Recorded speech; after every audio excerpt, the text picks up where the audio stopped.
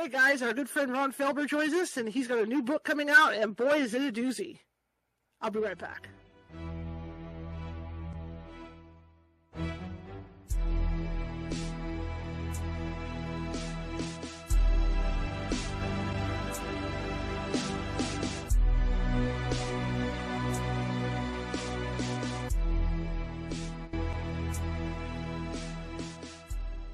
Grab your popcorn and snacks. Find a comfy spot, take a seat or lie down, and let me transport you to a place of fantasy, ghost stories, ancient legends, odd creatures, alien encounters, and other magical topics. You may even decide to join the conversation. From faraway lands to your own backyard, with a small dash of pixie dust, turn out the lights and open your minds. The journey is about to begin.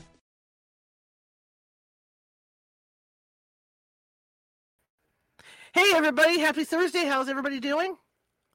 I hope you said well. I'm doing well. So far we've had Murphy's Law coming into play with the show, but we're here finally live. Sorry, Ron. Ron's in the green room waiting. It happens. Today is a happening day. But I'm looking forward to the weekend. I hope you guys are. My name is Charlotte. I'm going to be your host for the next hour. We're actually going to be doing our first residential prelim in a long time. The group's going out to do a prelim to help this family locally here in Sacramento in need. So we're going to be doing that. Anyway, we got a great show. I've got a great show for you tonight. My guest, Ron Felber, is one of my most favorite authors. I only have about 4 or 5 favorite authors, and he happens to be one of them. However, there's 4 books, and I'm going to tell you guys at the onset of this interview. There's 4 books out there that have scared me to death. 2 of them are written by Ron. One of them is written by an author that we're going to be discussing during this interview as well. The other book, I have no clue. The other book was really creepy. It had to do with some plane crash victims out of this area in England.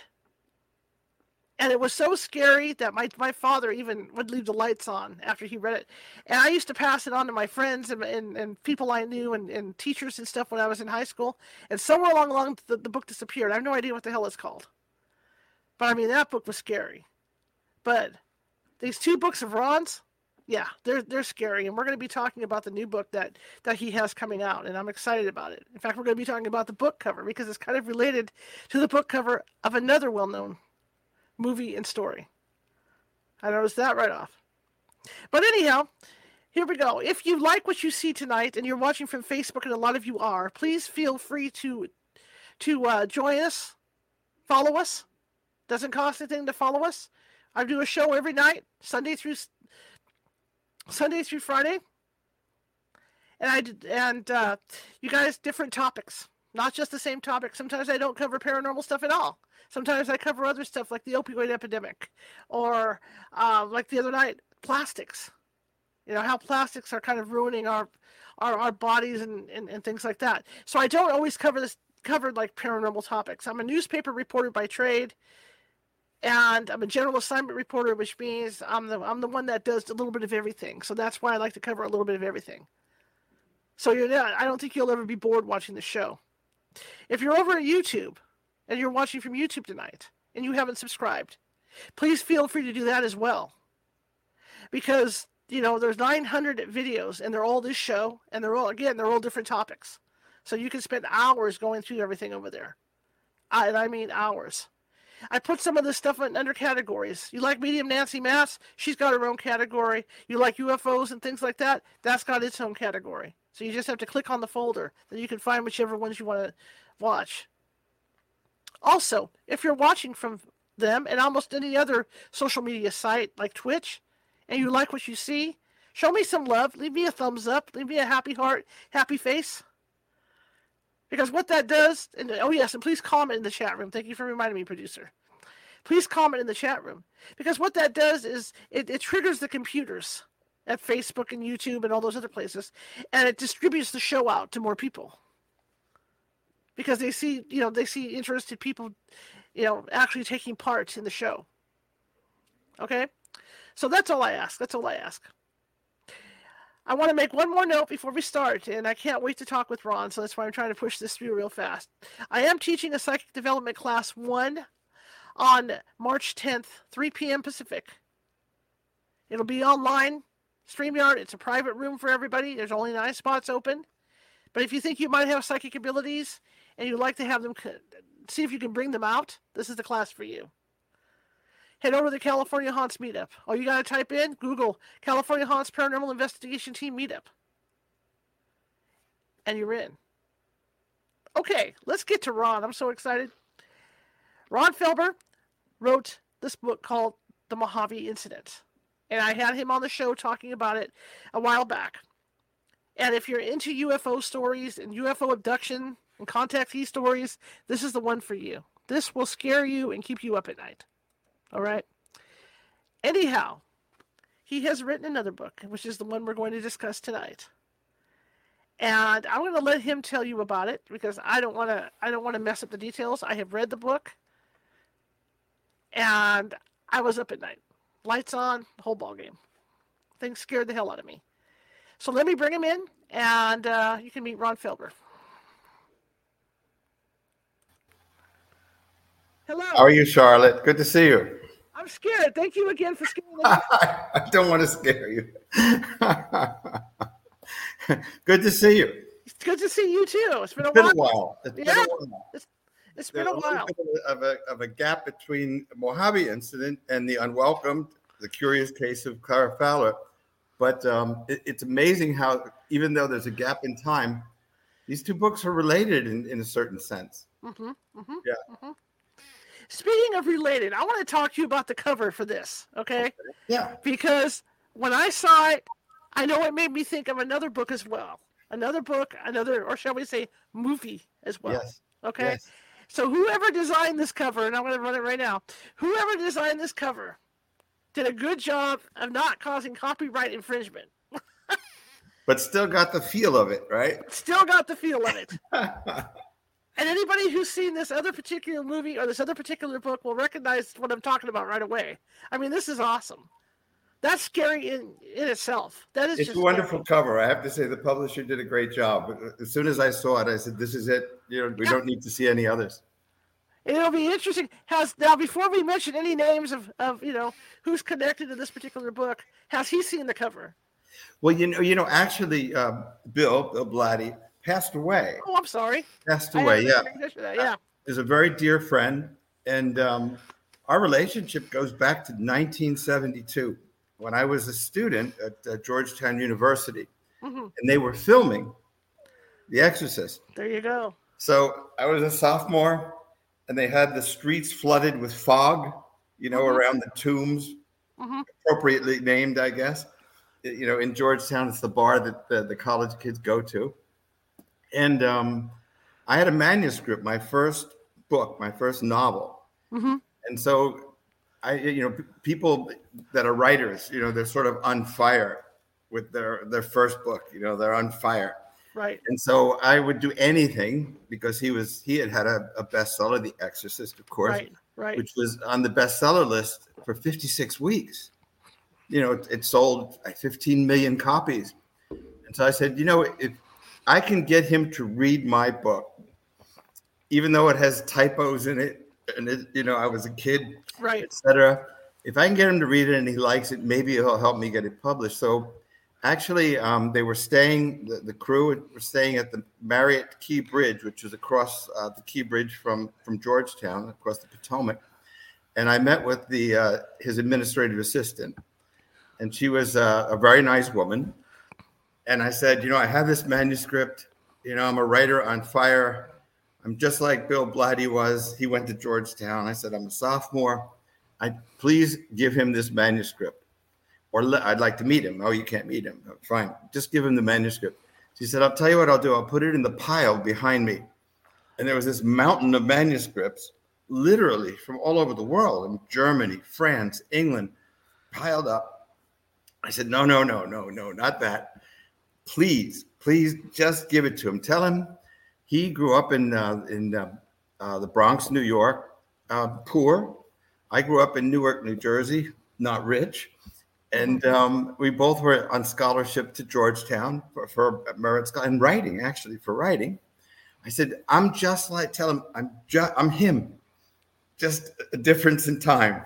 Mhm. So please just tell him that. She said, I'll tell you what, I will tell him just what you said, and I'll give him the manuscript. But that's where it ends. What happens after that, my hands are clean. Mhm. So I went to Thanksgiving holiday back in New Jersey, where my parents lived, and I got a phone call from Bill Blatty, and he said, "I like your manuscript. When you come back from vacation, the holiday, come see me. I'd like to discuss it with you." And we had a really great friendship for many years. And he's the one that gave me this story. He said, I was going to write it. I used it for my research, but I'm on to other things. I decided to go a different path. So let me give you this story. It's an incredible, documented to the T story. The records of this case, the case of Clara Fowler, are at the Harvard Medical School Library. It took place the turn of the century, 1898 to 1905 in Boston. She was studied by the famous paranormal psychiatrist and abnormal psychiatrist William James, Dr. Morton Prince, a fellow named Richard Hodgson, who was the president of the Society of Psychic Researchers for New England, and Leonora Piper, who was probably the most famous clairvoyant at the time, and then George Waterman. So you had three Harvard Medical School professors and practitioners, a clairvoyant, and Hodgson, who was a spiritualist, basically, studying this case of demonic possession.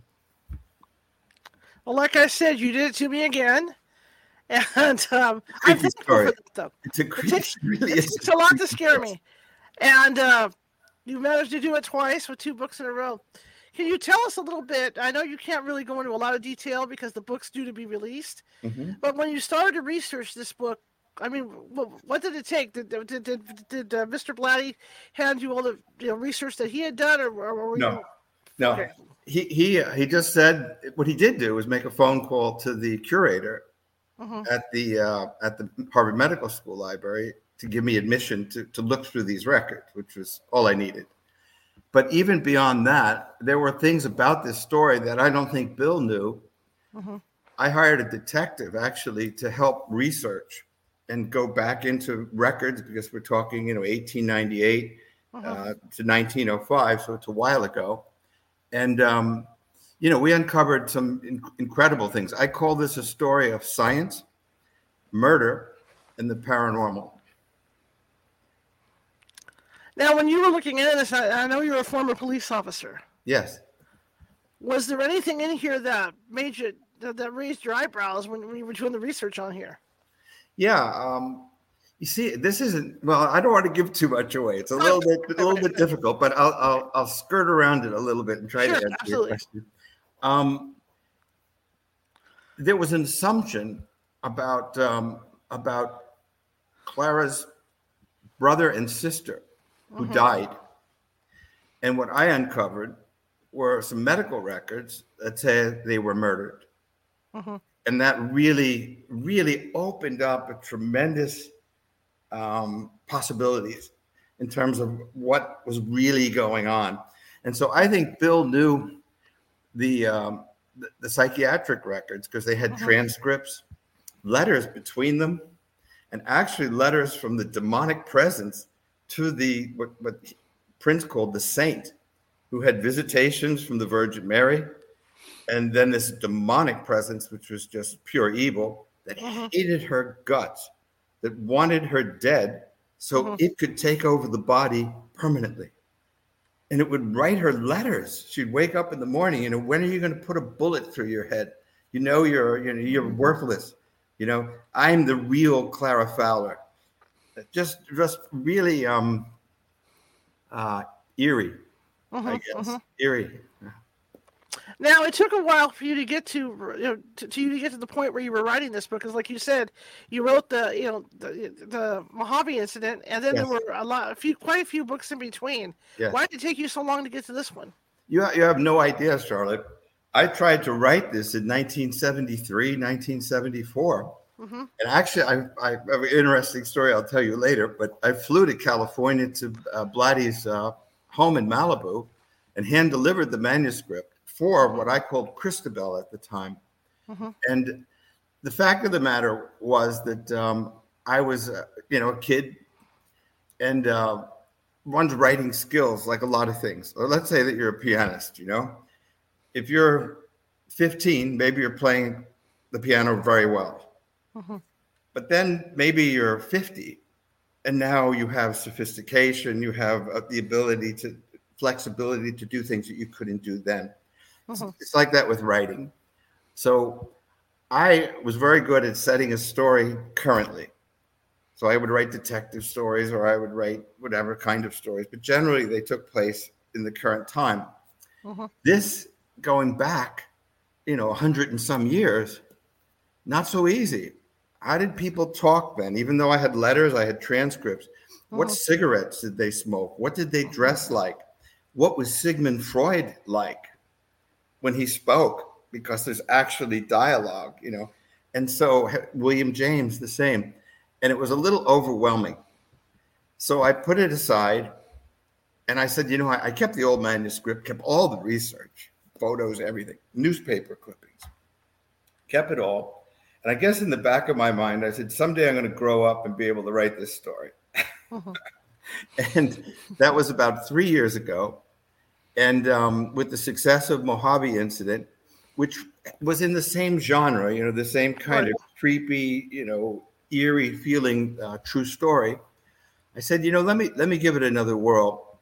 And I did, and it came very easily. I guess it's been percolating in my brain for 50 years, I suppose, and it came out much better. I think it's my best book. I've been thinking while you've been talking is I've been using Project Gutenberg a lot for books, so I can read them without having any hassles. There's a lot of ghost stories on there. I'm wondering, did this ever appear in anything on Project Gutenberg that you know of? No. Okay. Now, as a matter of fact, I have a trailer that I just made for the book. And one of the things that I say is the book took 50 years to write, to come out. So 50 years in the making. But this story was buried for more like 100. And the interesting thing, and why that is because the medical establishment was battling in those days against spiritualists. There were about 9 million spiritualists in the United States and Europe. Arthur Conan Doyle, the author of Sherlock Holmes stories, Madame Curie, some famous people, Charles Dickens. People that had real bona fides. And the medical establishment wanted to do anything. So the last thing they wanted was for William James and Morton Prince and George Waterman, all Harvard Medical School lecturers, to say, oh, by the way, it's demonic possession. So of course they're going to come up with dissociation is what they called it. But if you read Prince's book, which is called Dissociation of a Personality, and I have a copy, it's an old book. It was published in 1906. And this is one of the sources that I had.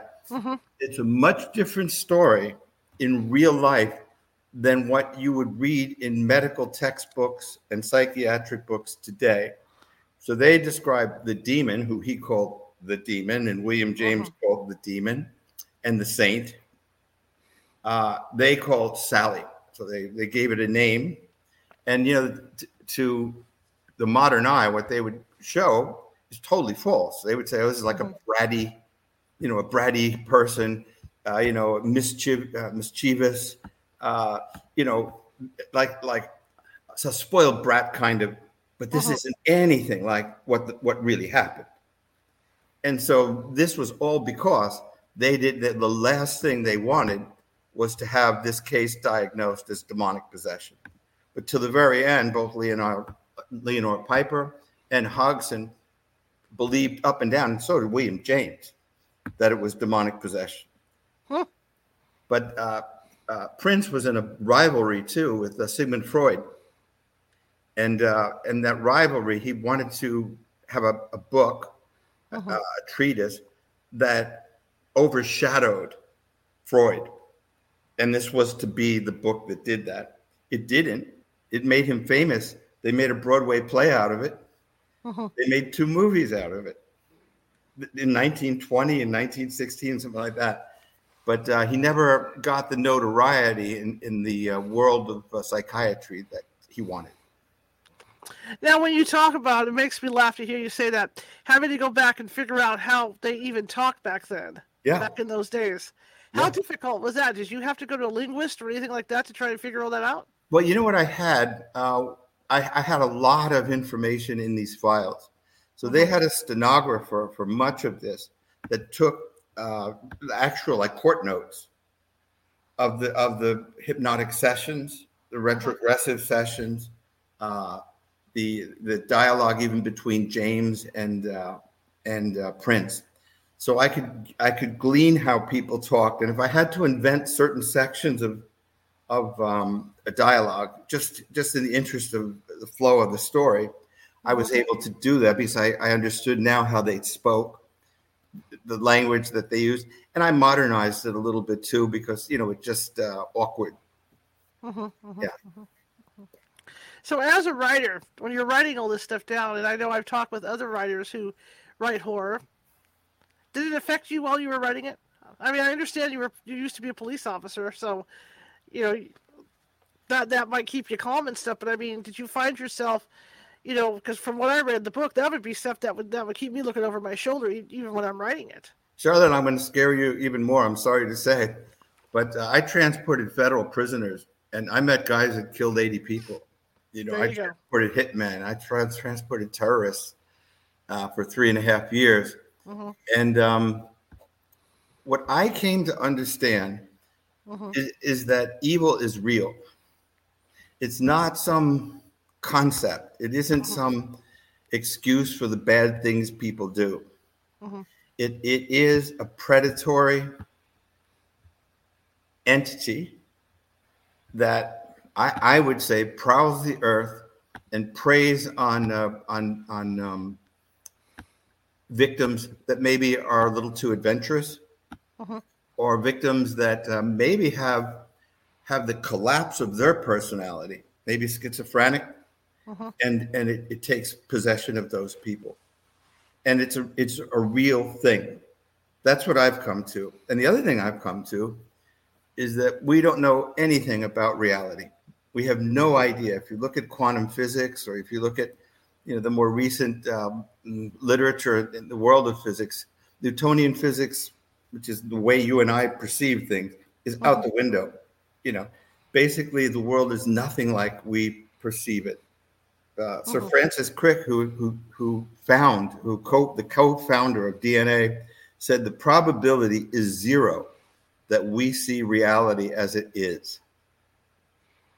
Wow. And so what I've learned is that what we see is sort of like icons Uh-huh. based on survival. How do you get food? How do you get water? How do you mate? How do you evolution? But behind that, it's a little like looking at your face in a mirror. You'll see your face, but what about your thoughts? What about your ideas? What about your background? What about the people you love? In other words, you see almost nothing of what's Uh-huh. really there. And that we can get back to ghosts and Uh-huh. Marian visitations and demonic presence. I think I think that's just part of reality. Now, you mentioned that, there was back then there was a battle between, the science, the real scientists Yes. and the people that believed in all this stuff. Yes. Well, really that battle was going on for a long time. I mean, it's just within the last, and I can say this because being a ghost hunter like I am, Yeah. it's just within the last few years that people have accepted it more. Even Absolutely. doctors and nurses and stuff. Because I can remember going over with my mother when she had her dementia, and I knew she was seeing things that weren't part of the dementia.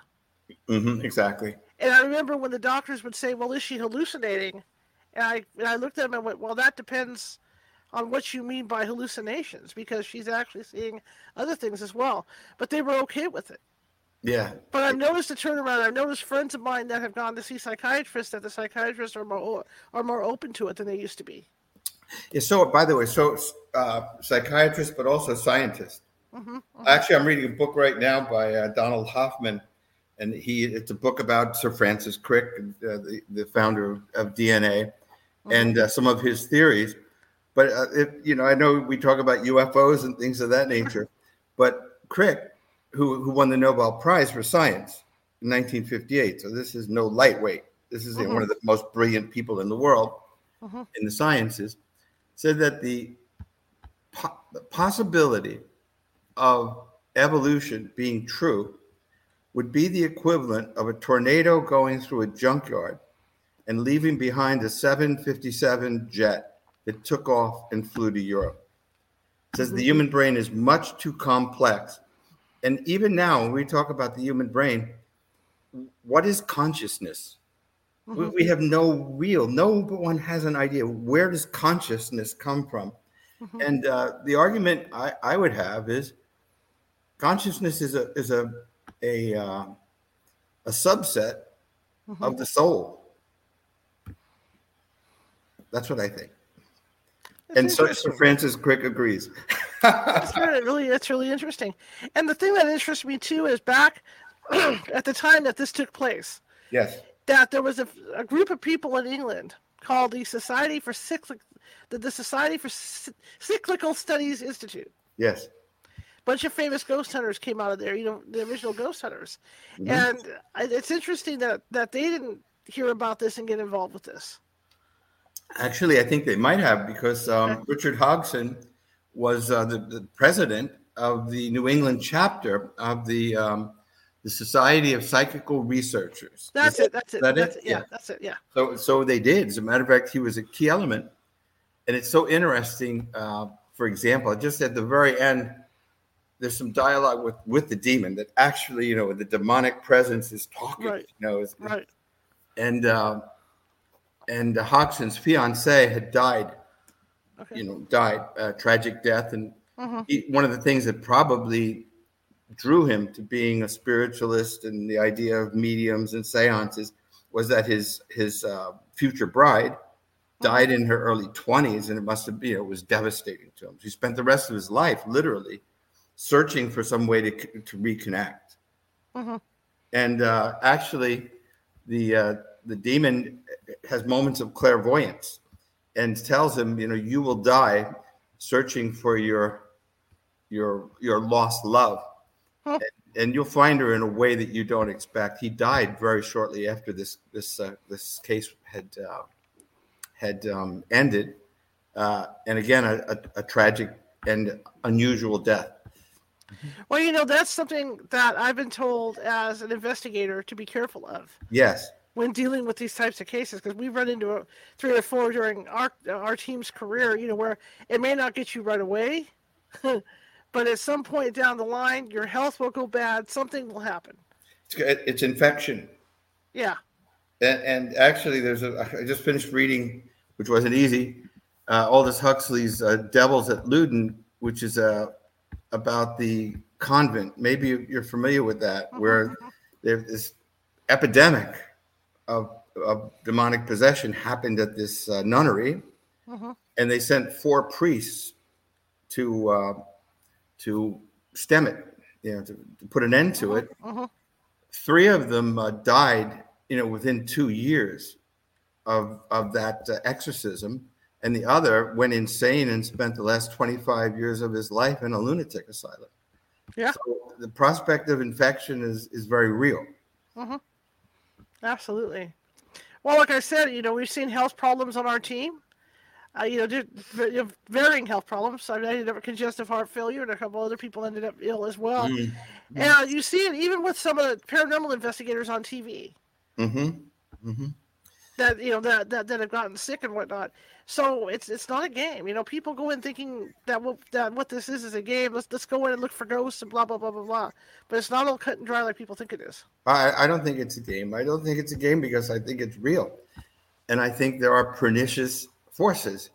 And again, if frankly, if you met some of the people I met transporting these prisoners, these guys that again had just killed for fun. I mean, just literally just like killing things, And you talk with somebody like that for 15 or 20 minutes, and believe me, you will believe in the devil. I can believe it. Well, Nancy Mass likes to say that if you are bad in your life, you're going to die bad, and that's how you're going to be. I think so. Yeah, I You think know? it's the simple equations that you hear. That the forces of good and evil fight for the souls Yeah. of human beings on a moment-to-moment basis, and I think that's true. Yeah, I think that's true. Remember your mother telling you? I know my mother used to tell me this was a good angel on this side, and then the devil was on this side, so they were always battling back and forth. Yeah, there's this thing between the white dog and the black dog, and they're fighting for you, and they say which one wins. It says which one do you listen to, right? Yeah. Which one do you feed? Yeah. Absolutely. How long did it take you to write this book? Well, again, I mean, if you look at it in one sense, a long, long time. In a more literal sense, about 2 years. But I had something going already. I'd already had a manuscript. I threw it out. I mean, I threw out the original manuscript that I'd written, but I had all the research done, and the research alone took me a couple of years. I can see that. And where did you find your research? I mean, what did you look through? You looked through Harvard, obviously, because you mentioned Yes. Harvard. But what other locations did you do research in? Because this had to be hard to research. Yeah, well, I hired a detective for some genealogy. There was see what Prince did, and it's really ironic. This woman, Clara Fowler, was a Radcliffe student from Radcliffe College, and she was 22 or so. It turned out that she fell in love, once cured, with George Waterman, who was one of her doctors. They married. Okay. They disguised this whole story and used the name Christine Beauchamp instead of Clara Fowler. So just getting the real name, Clara Fowler, wasn't very easy because everything was eliminated. Everything was blacked out with her name in it. So they used this pseudonym. But believe it or not, they got married. He continued his practice, and she became a socialite in Boston. Wow. Isn't that incredible? I mean, you couldn't invent these things, right? Wow. As a fiction writer, I don't think I'd ever come up with that, Yeah, that's incredible. Yeah. That's incredible. So he had a very vested interest in disguising a lot of the details. Right. And I can imagine you going through this stuff and hit that rabbit hole and have to dig all the way down. And you're digging away. I had a detective friend that was retired. He had a disability, and he was just brilliant with the internet. And he was like a basset hound. I mean, if you put him on something, he dug into it. So he went through all the genealogical records, and we came up with the name Fowler. Then we found the father's background, who was not a nice man. And then we found out the mother, who had died shortly after the death of her daughter, not Clara, younger daughter Bessie, and the mysterious boyfriend and husband for a very short period of time of Clara Fowler. And that name was disguised as Will Jones. And so try figuring that where do you go from there? But we tracked down the actual, the actual person, the background, and actually he was one of the murder victims in the end. Wow. Yeah. Wow. Not a pleasant death. I don't remember the name of the book, but it reminds me of that book where the guy worked at a shoe factory. And he was like it was a famous movie. And he was basically related to the owner of the shoe factory, or to the guy that ran the shoe factory. Yeah. He was in love with Elizabeth Taylor. She was a socialite. Huh. And he had this girlfriend that wasn't a socialite, so he drowns her. Thinking that if he gets rid of her, that once she's out of the way, that will free him enough to marry Elizabeth Taylor, but he gets caught. Yeah. And they all turn his back on him. And it kind of rings that bell with me. When you were telling me that, oh yeah, they changed her name so she could go on and be this budding socialite. Yeah, I mean, if they used her real name, I think none of that could possibly have happened. So he really saved her life in a way. But really, what he also did was deprive the medical community of a lot of and the spiritualist community, the paranormal community, whatever you want to call it, Right. of some details that were very, very important that he purposefully left out for two reasons. One, again, because he wanted to push his scientific theories of dissociation, and the other to hide the identity of Clara Fowler. Well, I can tell you from what I've read in this book, because I have, when I go out and do a preliminary on site, like I'm going out to do Saturday, I have a 100-question questionnaire that I go out with to talk with people. There's 5 or 6 questions that cover demonic infestations on there. I've taken stuff out of your book and added it to my questionnaire. Oh, why? That's just great. I'm glad to hear that. Yeah. Which parts? Do you know the other thing that it just crossed my mind? There's two things. One of the really stunning things that William James tracked in, speaking of like observation and whatnot, was the physiology of Clara Fowler in the demonic state. The demon was always awake, 24/7, 7 days a week. She knew everything, knew the dreams, knew everything about Clara Fowler. Experienced no pain. You could do anything to her.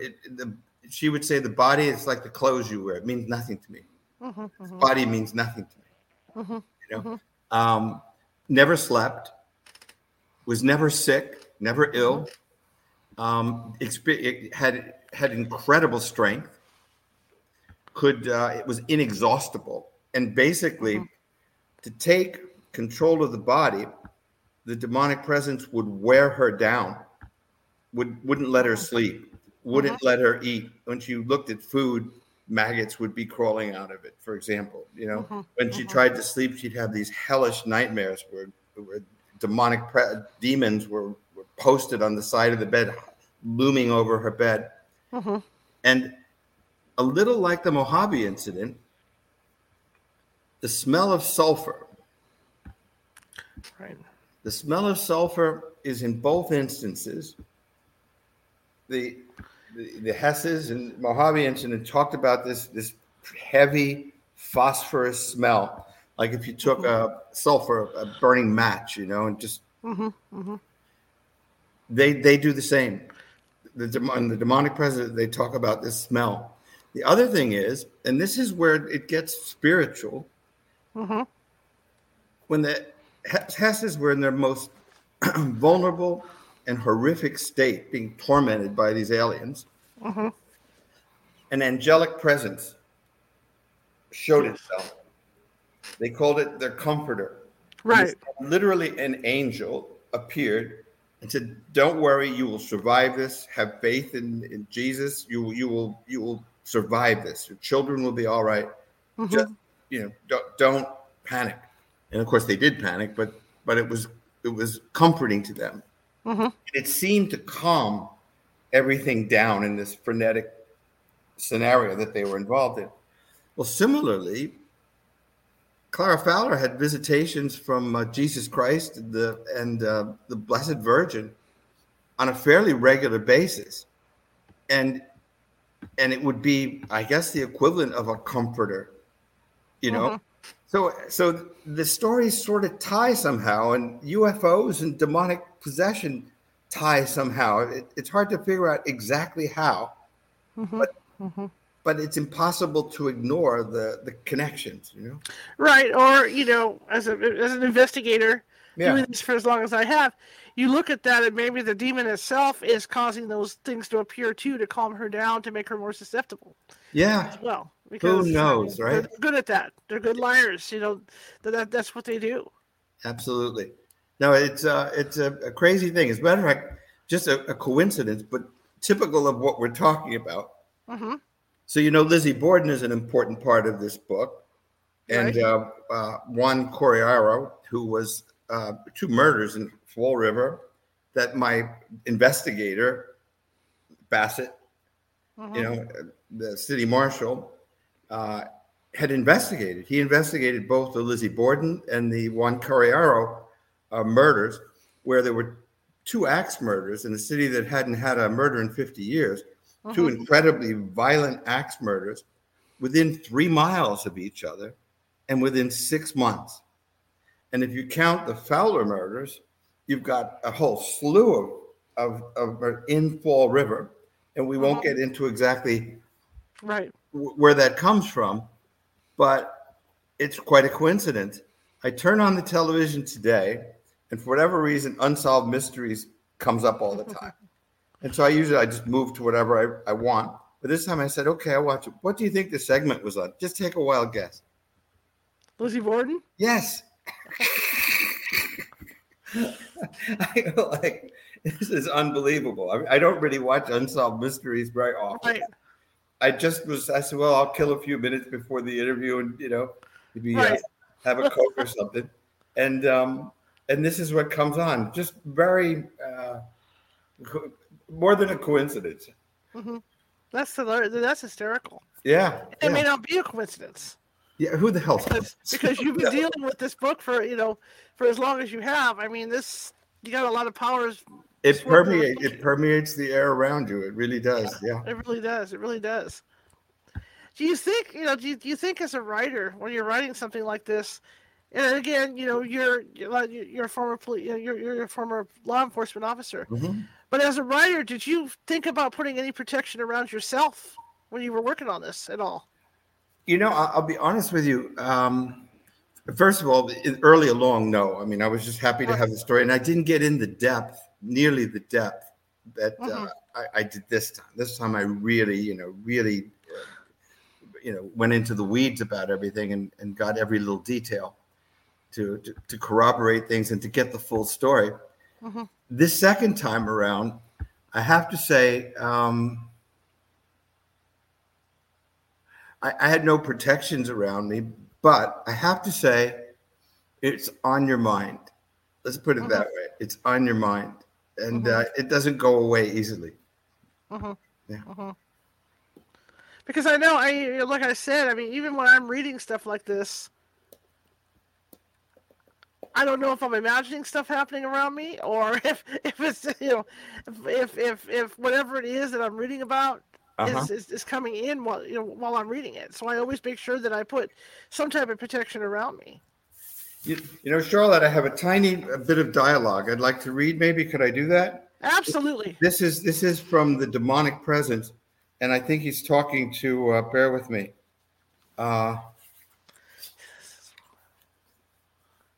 Yeah, he's talking to actually Leonora Piper, the clairvoyant. But this is her in her demonic state, and this is from the records. Mm-hmm. So he goes to her because she's a clairvoyant. The problem with you is you think you can communicate with one half of the spirit world and not the other. Women no different from you commit barbarous atrocities. I know. You can trust what I tell you. And she sputters like, why? Why do I bother with someone like Clara Fowler? I do it because it's my job. God is dead. Yet Jesus is in hell. Yet moment to moment we fight for the souls of humans, sometimes by the thousands, often one at a time, each a small or momentous victory.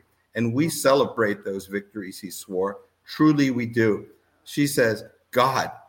He goes, a tired general, incompetent, blithering. Angels have lost confidence in him, knowing the power of the forces I command. It lowered its voice and spoke with scorn. I think the English would say he let his side down.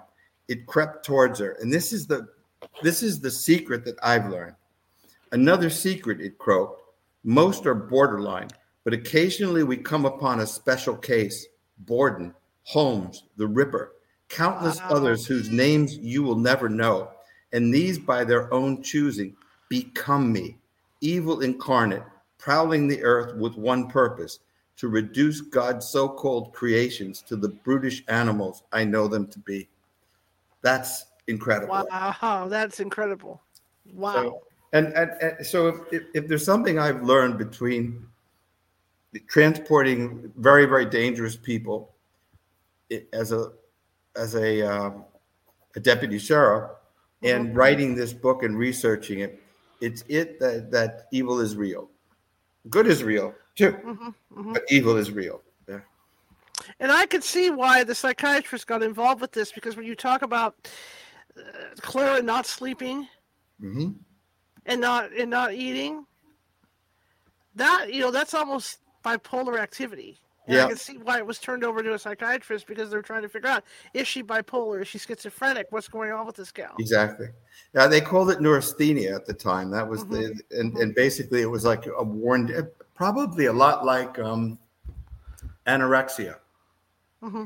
probably a lot like that, where just the body just is withering, because of lack of sleep, lack of food, and a tremendous stress, stress. And so that's how she came. Actually, another doctor, a regular doctor, Putnam, turned the case over to Prince, realizing that he said this is she in medieval times. I would tell you she's possessed by devils. I mean, but we know that's not true. I know that you deal with abnormal psychiatry and study these things, so she's your patient, and that's how it started. Absolutely. And I want to point out, I'm not a psychiatrist, guys, so I'm Nor am just I. saying stuff that I've learned over the years from other people and in my experiences. But I mean, so a case like this, and I know the Catholic Church, and like I said, I've had two or three demonic things that I've dealt with over the years. And I know how thorough the Catholic Church is before they even go in to do an Yes. exorcism. They're going to talk to the clinicians. They're going to talk to the psychiatrists. They're going to have somebody go out and look at the house that the person's in and look at the land that the person's living on before they even get involved with it. But to your point earlier, there are more exorcisms performed now, right Mm-hmm. now, than Mm-hmm. probably in the last 50 years. There were, I think, maybe 10 or 12 exorcists in the United States that were bona Right. fide by the Vatican, going back 20 years. Mm-hmm. Going back, yeah, 20, Mm-hmm. 25 years. Mm-hmm. Today, there's 150 of them, and they reinstituted in the Vatican. They were all trained from all over Mm-hmm. the world to cope with with demonic possession. And I just wonder why the huge increase. Is it because we've got all these TV shows that are in movies, and no offense, in books that are showing this stuff, and it's making. And I'm not saying that's what's causing it, but maybe either like the demon was saying, somebody that has that type of mind that it can enter. Yes. And Yes. so as people are reading these books and looking at this stuff, and hearing about this stuff, it gets in their heads, and then the demon is able to see, hey, this person's really, Mm-hmm. I think that exorcism, not necessarily by the Catholic Church, but by other mm-hmm, religious sure, orders, are very prominent outside the United States, mm-hmm, in places, South America, places like that, Russia, Eastern Europe. Um, I think basically we've camouflaged a lot of things with technology or technical names. mm-hmm, So you put a name on it. It doesn't mean you understand it. right, We take something as simple as light, and we don't have any clue really how light happens. Why is there light? We don't right, really know. It's a kind of wave, but from our point of view, we see the light we see, but we don't mm-hmm, see ultraviolet, we don't see infrared, we don't see radio waves, we don't see microwaves. So mm-hmm, we have an incredibly limited view of reality. mm-hmm, mm-hmm, And I mm-hmm, think uh, that the modern Western civilization really has sort of poo-pooed religion and pushed it, down into a trash can pretty much, mm-hmm, and replaced it with words mm-hmm, and technical words. But it doesn't mean you know what it is. It just says we've identified it. mm-hmm, And there's a difference mm-hmm. between understanding something and identifying that it exists. Yeah. Right, right, right. Yeah, like you say, I mean, it's just been the last few years that you hear more and more about, about demons and possession. Yes. It's really gone up a lot now. Whether that's because it's the truth, as the Bible says, things are a changing. Or the internet, like everything else. Yeah. I mean, you go on the internet and see exorcists, a priest, bona fide exorcist interviewed, Mm-hmm. and they'll tell you the stories that he's encountered. I think that prior to the internet, you wouldn't be able to get a hold of that information. Right, So, right. so it So might have been there, and maybe, maybe the devil is loose. I don't know. yeah, I don't know either. I mean, but I know the cases have gone up. I know a lot of the calls we get, the people would like us to do a cleansing on them because they think there's an evil spirit involved, and Mm-hmm. we have to try and calm people down and say, look, we don't know yet. We have to get out there Yes. and see. I mean, we just can't come out and do a cleansing because we don't know what we're dealing with yet. Yes. Yes. But but I have definitely seen an increase in people, and that's why I say, because like they're able, like you say, they're able to see it on the internet, TV, read a book or whatever. It makes them more aware of what's out there too, because people weren't aware of it. Yeah. There's a great line by Baudelaire. He says, "The greatest trick the devil ever played was convincing people he doesn't exist." Mm-hmm. And I think a lot of that had to do with what you're talking about. That basically the whole idea, I don't know, in my parents' age and yours probably too, right? The idea of demons, there's a devil. Of course there's a devil. Mm-hmm. That's faded away, but I'm not so sure that belief is holding. I think people these days see the limitations mm-hmm. of science and technology. I mean, just trying to get somebody to talk to you on the telephone these days, right? Right. Doesn't give you a lot of faith in technology. Well, yeah. So I think that people are starting to understand, including physicists and prominent physicists and scientists, that science has its limitations. There's something beyond. It goes this far, but no further. And the basic questions: why are we here? What is consciousness? Do we have a soul? These questions, were asked hundreds and hundreds of years ago, and they'll probably be asked hundreds of years from now. Absolutely. And I'm glad, like you say, I'm glad that there's more scientists and psychologists and regular doctors who are looking into this stuff and understanding it more. Yes. You're going to get a kick out of this. You want to hear something a little funny? Let's hear it.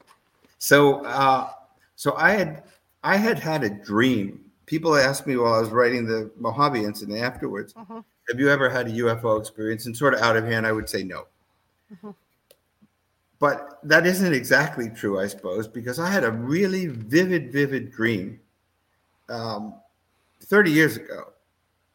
I had a dog, and I would walk him early in the morning, maybe 4 a.m. or so, because I was taking a lot of flights, and I had a long drive to the airport, et cetera. So I would be out early in the morning.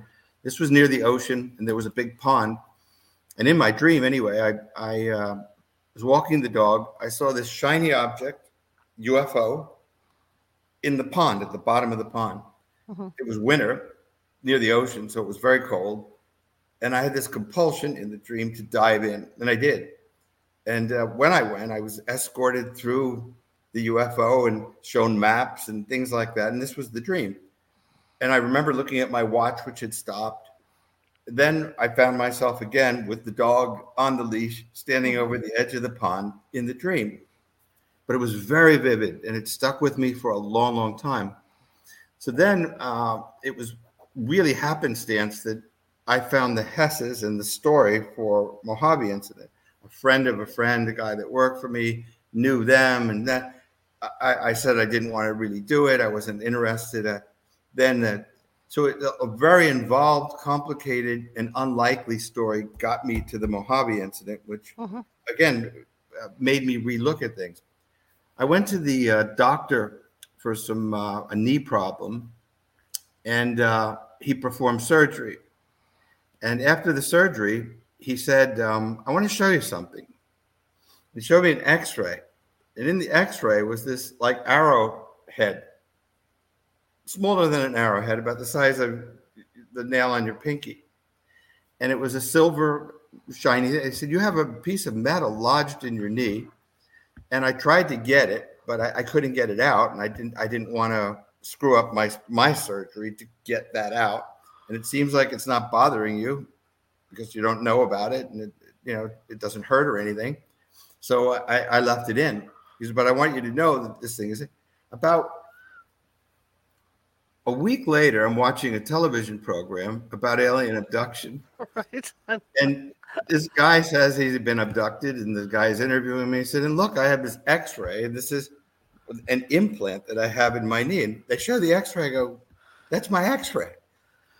So one of the doctors, Dr. Perry Calley, who's a retrogressive hypnotist and a medical doctor, wrote a review for The Unwelcomed. So we got to be friends through a book club. He wrote it. It's an extraordinary journey into the uncharted depths of the human mind. So I said, Perry, would you retrogress me to the day of that dream? And so in May, he's going to retrogress me. We're going to videotape it and see if there's something more to this dream and this series of coincidences that more than meets the eye. And I just thought that might be fun for you to know. Oh my gosh, we're going to have to get you on after that. Because it sounds to me like you got a tracker in your knee. It sounds that way to me too, but I'm not going to say anything. Who knows? But certainly this. I said, so how would this get there? He goes, I don't know. I mean, I would say that somebody left a surgical tool, but it's not a surgical tool. I would say that maybe the tip of a scalpel broke off or something like that, and during the prior surgery. But that seems unlikely to me. Mm-hmm. Yeah. Mm-hmm. I mean, they both seem unlikely, but here we are. Wow. Oh yeah, we're definitely gonna have to get you back for that after that one. So we'll videotape it, and it should be fascinating. Absolutely. See, and I was just going to ask you what's next for you, but I guess we got that answer. And you know what I think I'm going to call the book? Truth. There you go. Just truth. Very simple, and the truth is, again, there's a lot more, like they say in Shakespeare, right? There are a lot more, than you've dreamed of, Horatio, in the universe. There are more things than you could ever dream of in the universe. And I think that's true. Wow. So when does this book come out? You'll be able to order it March 15th on Amazon and all of them, all of the regulars and bookstores. And then it'll be on bookshelves in early May. But, I'm really, if you can pre-order it, that's probably great. Okay, cool. And so we've got some trailers that we've done, and the publisher's been great. It's Black Rose, and they've really been very supportive and helpful. So we're looking to, who knows? Maybe it'll be a movie. It's very cinematic. I think that. Right. Yeah. Where can people find you, sir? Well, I have a website, just ronfelber.com. That's easy. RONFELBER.com, and I have a number of things on the internet. On YouTube, I've done a number of speeches and things of that nature. That and my books, of course, are just go to Amazon or any of them. I guess at this point, I think I've written about 13 of them. Yeah, you got quite a bit out there. Quite a few. Absolutely. But the two scary ones are Mojave Incident and The Unwelcomed. They're scary, guys. I'm telling you. All right, sir. It's always great to have you on, and we'll have to have you on after the book comes out. How's that sound? Oh, that'd be great. That'd be great, Charlotte. All right, fair enough. Thank you so much for coming on. Thank you. It's always a pleasure. All right, you have a great one. You too. Bye-bye. Okay, bye-bye. All right, yeah, it's always great having him on. It's always fun having him on. He's one of my favorite authors of all time. And so you guys will have to get that book, because I'm telling you, it kept me up at night reading it. Okay, tomorrow Nancy Matz will be back with us, and we're going to have a movie discussion on a movie called Ghost Town. So that ought to be fun. You guys can start Googling YouTube to see what that movie's about, because I've never even seen it either, so I'm going to be Googling YouTube to see what that movie's about. But I want to thank you all for coming tonight. And remember, I do have a psychic development class for beginning psychic development on March 10th. That's a Saturday at 3 p.m. Pacific, so I can help out my East Coast friends out there so it's not so late. You can go to the California Haunts Paranormal Investigation Team meetup site to find that. And all you got to do is Google in the California Haunts Paranormal Investigation Team meetup. If you like the show, share it with 5 people. If you hated the show, Share it with 5 of your enemies. We're equal opportunity here, just trying to get the word out. If you like the show and you're watching from YouTube or Facebook, be sure to leave a thumbs up and a smiley face, or a smiley face, or a heart, or something like that, just to help us spread out to more people. Spread out to more people. But anyway, I will be back at 6:30 p.m. Pacific tomorrow with Medium Nancy Mass. I hope you guys have a great evening, and I will see y'all tomorrow. Bye.